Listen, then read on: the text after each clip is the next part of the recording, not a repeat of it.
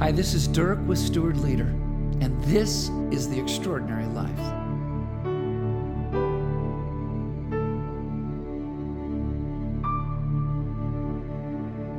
I was meeting with a couple of guys who have recently been wildly successful, and then I asked them, have you guys read The Dream Giver?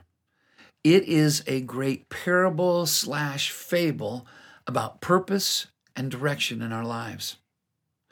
The main character, Ordinary, feels a calling to live an extraordinary life.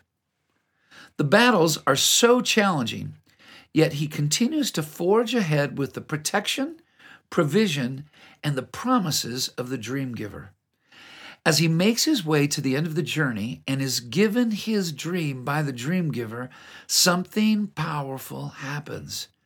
He looks out onto the vision that the Dream Giver reveals, and he sees that the Dream Giver has so much more for him ahead. The Dream Giver has many, many, many more dreams for him. There is so much more to his extraordinary life than he could have ever imagined. The author, Bruce Wilkinson, captures a theme that is written into God's story for his people. Abraham's story is quite a bit like Ordinary's. After this, the word of the Lord came to Abram in a vision. Do not be afraid, Abram. I am your shield, your very great reward. Abram has just rescued Lot. He won a battle. He met the great high priest. Yet God has so much more for him. God is going to call Abram to greater dreams, to greater things, and offer him more than he can possibly imagine. So God sets the stage. There are battles ahead, but I will defend you, and my bond with you will bring the fullness of all that I am. So let me ask, are you dreaming too small? Are you giving up your ordinary so you can take hold of God's extraordinary? So what can this story mean for us today? Here are a few considerations for folks like us on the journey to the extraordinary.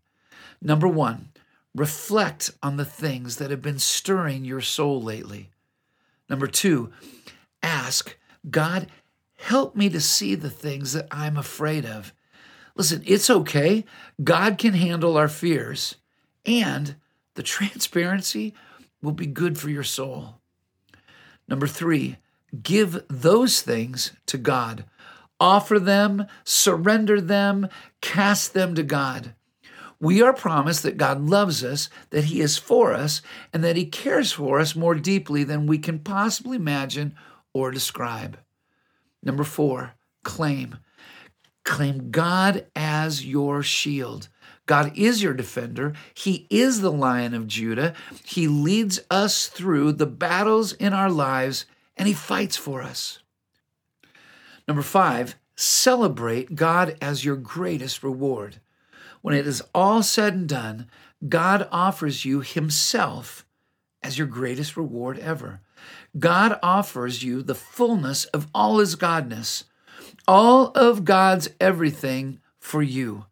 All of His love, grace, power, majesty, peace, goodness, beauty, creativity, miracles, hope, and all of God's dreams for you. Number six, thank God that He protects you and goes before you, defending you in your battles. Thank God that He offers you Him as your greatest reward. And then number seven, be ready.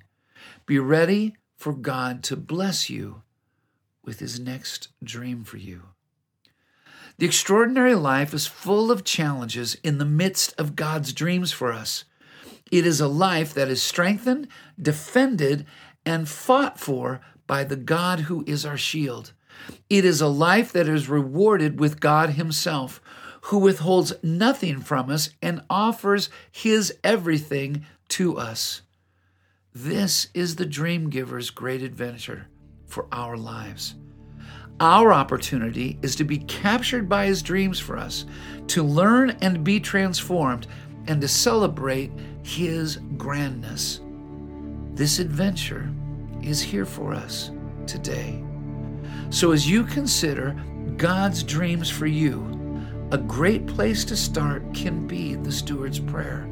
Lord, what do you want me to do today with all you have trusted me with, to honor you and to advance your kingdom? God bless you today as you live the extraordinary life.